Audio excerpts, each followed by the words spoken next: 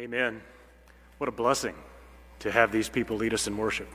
I'm grateful to have the opportunity to be with you. I want to offer my thanks to Eric and to Dennis and to Stacy for allowing me to be here in this place with you at Chamblee and to be able to be here in the pulpit. It's a real privilege. I did share with Eric in advance that it's probably good that you had Nate Abrams a couple of weeks ago and you got Dr. Byron Thomas coming next week, and you can afford to take a risk on me today. So I'm really grateful for the opportunity to be here.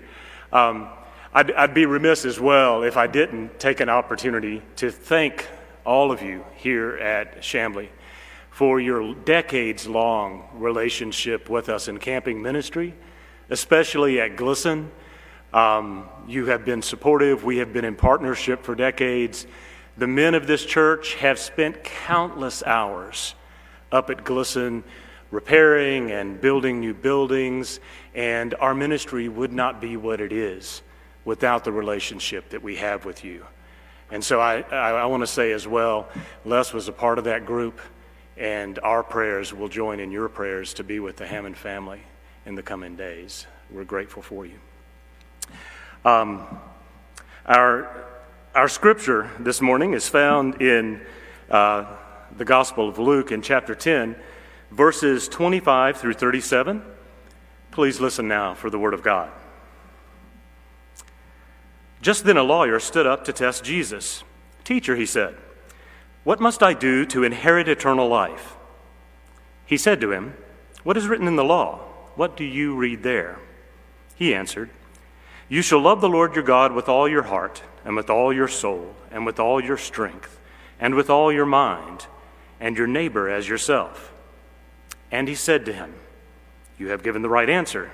Do this, and you will live." But wanting to justify himself, he asked Jesus, "And who is my neighbor?" Jesus replied, "A man was going down from Jerusalem to Jericho and fell into the hands of robbers, who stripped him, beat him, and went away, leaving him half dead. Now by chance a priest was going down that road, and when he saw him, he passed on the other side. So likewise a Levite, when he came to the place and saw him, passed by on the other side. But a Samaritan, while traveling, came near him, and when he saw him, he was moved with pity. He went to him and bandaged his wounds, having poured oil and wine on them. And then he put him on his own animal, brought him to an inn, and took care of him. The next day he took out 2 denarii, gave them to the innkeeper, and said, 'Take care of him, and when I come back I will repay you and whatever more you spend.' Which of these 3 do you think was a neighbor to the man who fell into the hands of the robbers?" He said, "The one who showed him mercy." Jesus said to him, "Go and do likewise." The word of God for the people of God. Thanks be to God. May we pray together. Gracious God, may the words of my mouth and the meditations of our hearts be acceptable and pleasing in your sight, O Lord, our strength and our salvation. Amen. When I've preached this text in the past, I've always focused on verses 25 through 28. But the version that I've worked with is found in Matthew 22, where the 2 are connected by a second is like it. You know, you've heard this. You shall love the Lord your God with all of your heart and with all of your soul and with all of your mind. This is the first and greatest commandment, and a second is like it. You shall love your neighbor as yourself. I've always wondered why the command to love your neighbor as yourself is like loving the Lord your God with all your heart, soul, and mind. Those 2 seem to be very different things. And after a lot of pondering and some inspiration from a movie, I realized that the 2 commands are alike because if you really love God, you love what God loves. So a couple of years ago, our dogs passed away within a few months of one another. And we were grieving, and my wife and I agreed that we would wait at least a year before we decided if we wanted to have dogs again.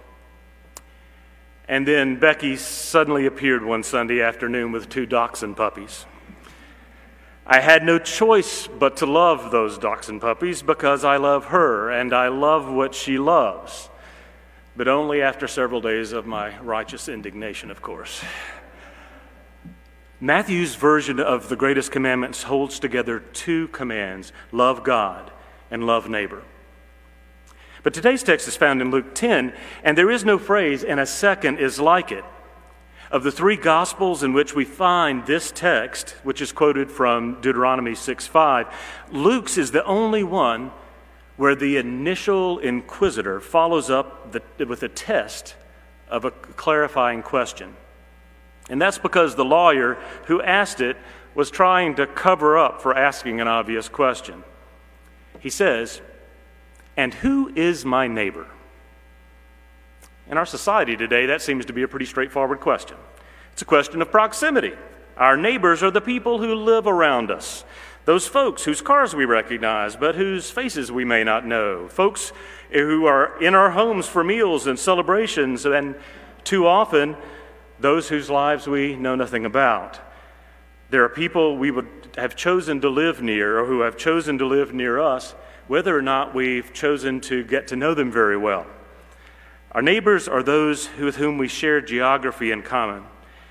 They're the ones who live a block or two from us or behind that sign that marks the neighborhood. Those are our neighbors. Jesus' answer to the lawyer's follow-up question is the story we call the Good Samaritan. It's a story that has made its way into popular culture, even though it's most misappropriated most all of the time when it's used in broader society. The story begins with a man traveling from from Jerusalem to Jericho who was robbed, who was beaten, and left on the side of the road for dead. One by one, Jewish leaders come along on the road, and upon seeing the man, they cross to the other side. The Samaritan comes and gives him first aid. He puts him on the animal that he had been riding. He checked him into an inn. He took care of him the rest of the day and all night. He then gives the innkeeper a couple of days' worth of pay in order to be able to take care of the man, and he promised to make up for anything else that the innkeeper spends. At the end of the story, Jesus asks an altered version of the lawyer's question. Which of these three was a neighbor to the man who fell into the hands of the robbers? Unable to say a good word about Samaritans, the lawyer replied, "The one who showed him mercy." And Jesus answered him, "Go and do likewise." You've likely heard this story countless times in Sunday school and in worship, and you know about the hatred between the Jews and the Samaritans.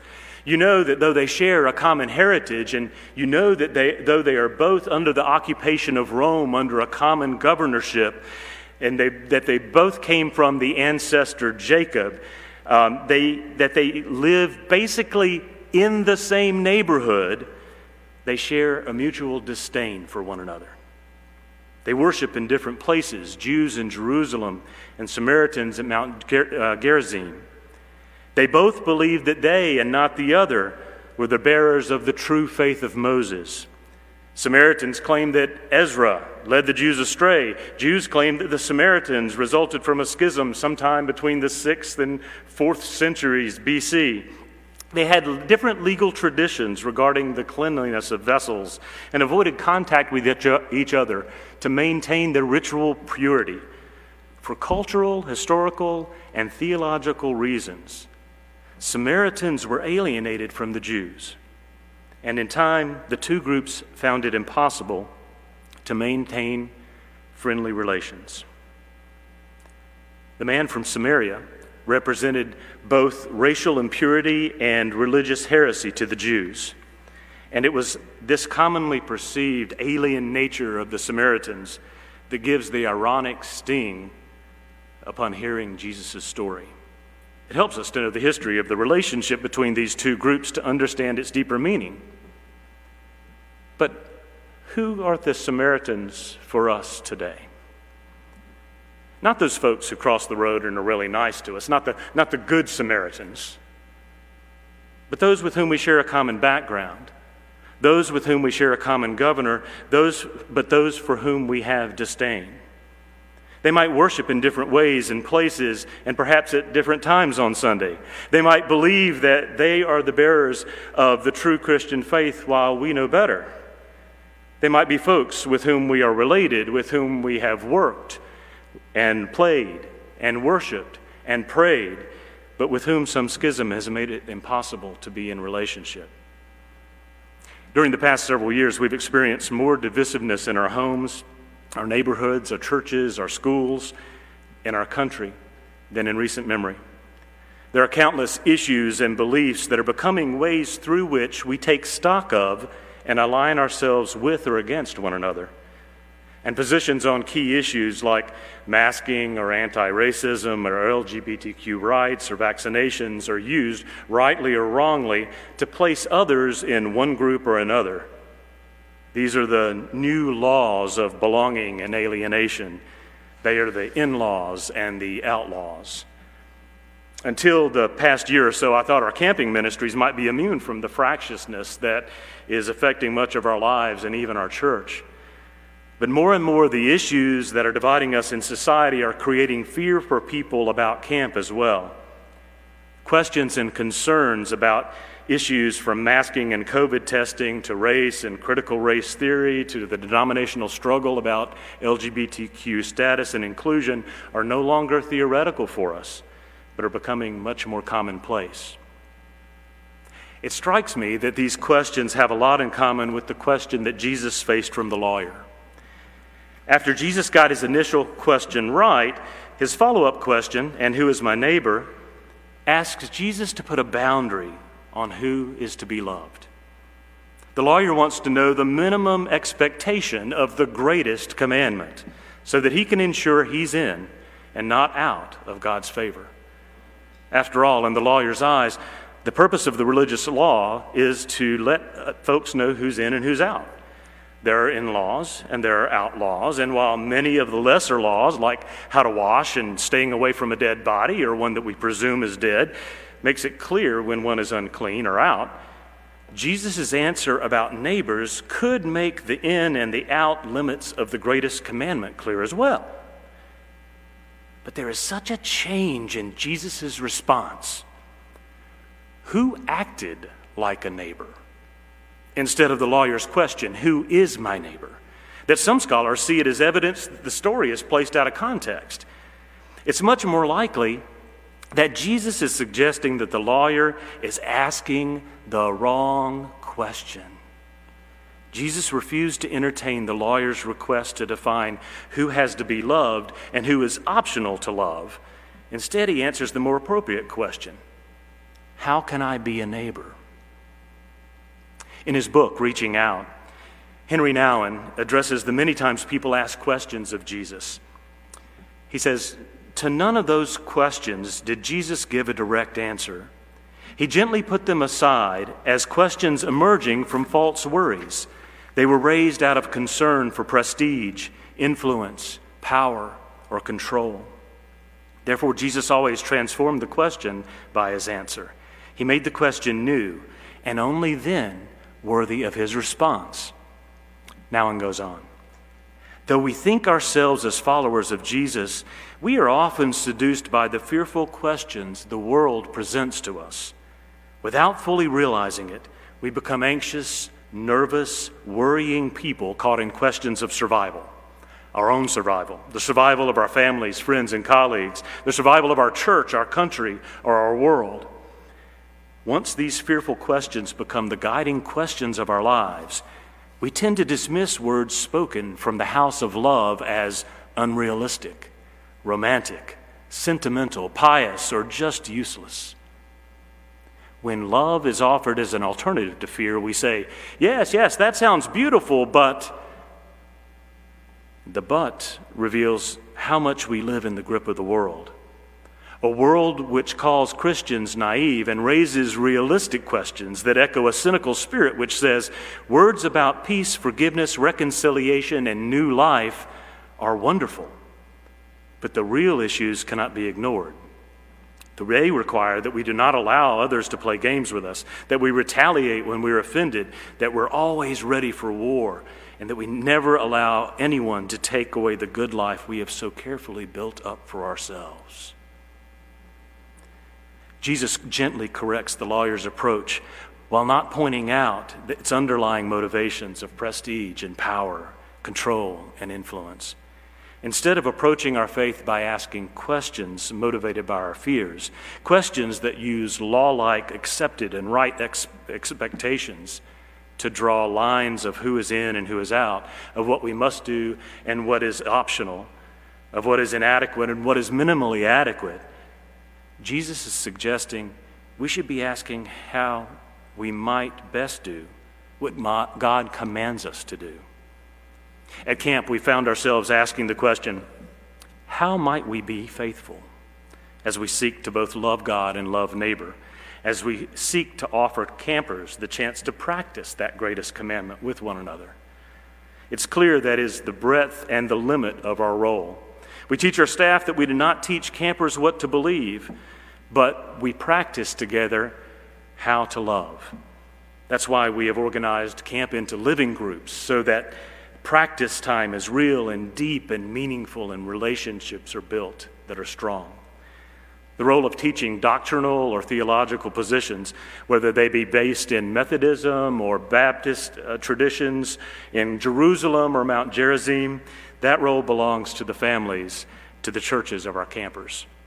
We focus on practice rather than doctrine, on orthopraxy rather than orthodoxy, on right practice rather than right belief.